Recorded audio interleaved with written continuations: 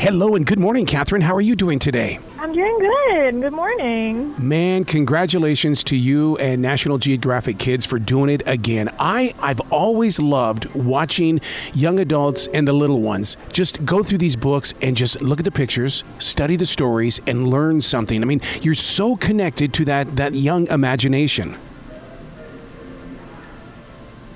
Oh yeah, that is great to hear. I feel like a kid when I read these books because I'm learning so much, and yeah, that's what we do it for, to get kids really curious and excited about the world.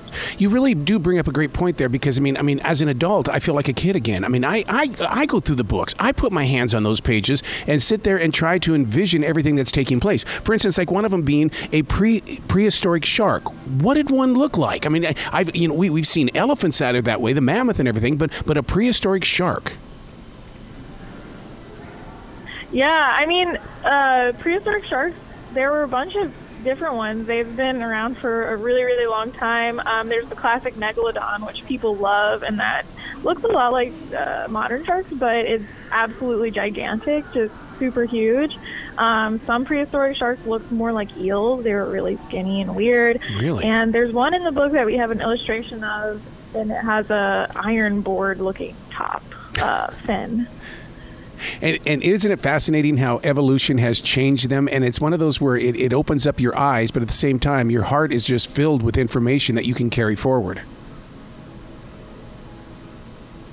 Yeah, it's really cool. There are so many different kinds of modern sharks. We hear a lot about the great whites and the bull sharks and the tiger sharks, but there are just so many different ones. Well, how about the glow-in-the-dark shark? I've never even heard of this until I picked up the book. Yeah, there's a few sharks that glow, and one of them that's really cool, the ninja lantern shark, which is just an awesome name, and it is exactly what it sounds like. The lantern shark, it like emits this light glow, so the ocean has is a dim light, and so by glowing, the shark actually blends in more with the water, and so it's able to sneak up on its prey. So it's called the ninja lantern shark. It's sneaky and it glows, so it's a really good name for the shark. The book that we're talking about is Weird But True Sharks. They're so mysterious even today. Why is it? Or do we as humans make them mysterious because we love that mystique?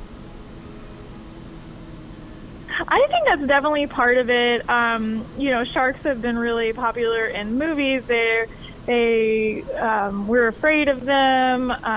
They do live in the ocean, so they live in a world that we're not really part of, and that adds to the mystery.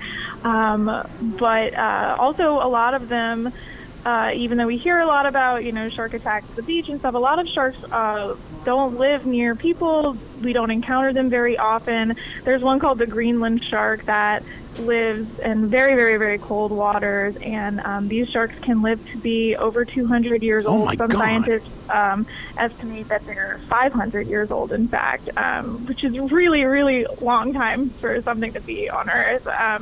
And they swim really, really slowly, and they're just very rare to encounter.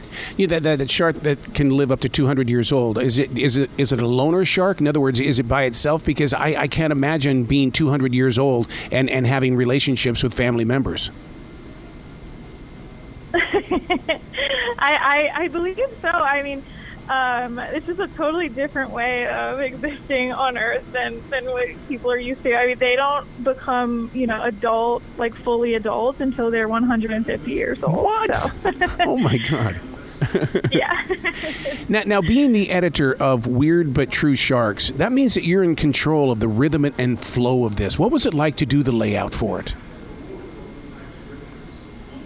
Yeah, so I work with designers and photo editors who work on the visuals with me, but you're right, a lot of it is, it's my job to decide kind of which facts go in the book, and then to say, okay, that's not weird enough, or we need another fact about shark teeth and another fact about sharks in pop culture, things like that. So it's a balancing act. The book is a hodgepodge, so the idea is you open up to any page and you get a random fact that is just really, really exciting. So I think of myself sometimes editing this book because I work with writers and researchers. It's like the weird police, and my job is partly just to say, I want a weirder fact. I know you can get me something weirder. So that's a lot of my experience of editing our weird but true books. I would love to see the team and in the way that to see how you guys all work together. I just picture this gigantic office where everybody gets together for a board meeting, and then you go out and do your individualisms, and then everybody meets back in the middle and you put it all back together. Anything like that, or am I just dreaming? I mean, it's kind of like that. We have some people who work, so we're in National Geographic headquarters in Washington, D.C., and I have a lot of colleagues who work here, and then other people who work around the country, some people who work around the world, and we work together on a team. Everybody who works at National Geographic Kids is the nicest person you've ever met. It is a lovely environment, and they're very smart as well. You were talking about shark teeth. Well, what about the whale shark with teeth around its eyes? Whoa! I don't understand. Oh yeah, that's one of my favorite facts. Whale sharks don't have eyelids, so what they have to protect their eyeballs while they're swimming is what's called dermal denticles, which is just tiny teeth that cover their eyes.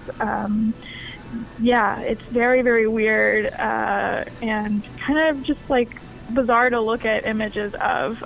This is a fact that I had to fact check a bunch of times just because it was so weird that I didn't believe it was true, but it is. Speaking of shark eyes, they don't blink. Whoa, man, I can't imagine living life without blinking or even going to sleep with open eyes. Right. So sharks, all the different species of sharks have such different ways of doing things. They don't blink in the way humans do. Part of that is just because they live in the water and their eyes are moist because of that all the time. But they do have different ways of protecting their eyes. So they can close their eyes some part of the way to protect them while they're eating or fighting another animal or another shark. Some sharks have like a clear membrane over their eyes so they can see through their eyelids. And then some, like the whale shark, they don't have eyelids at all. The great white shark has no eyelids, and it rolls its eyes into the back of its head when it's like attacking something to protect its eyes. And there's some pretty bizarre images of that. So do sharks feel love, or do they feel like that we don't need love? I'm just gonna just take over the ocean. I really cannot speak to shark love. I know that they have some, they're loners a lot of the time. They live alone, but there are some instances of them helping each other out and hunting together and some social behaviors.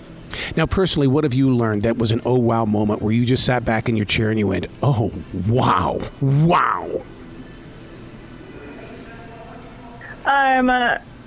So this is everything in this book is weird, but some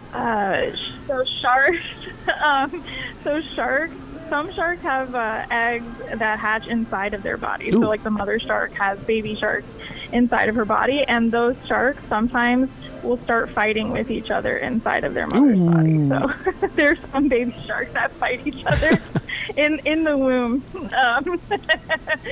So they're really getting an early start. Wow. being top predators. Ooh.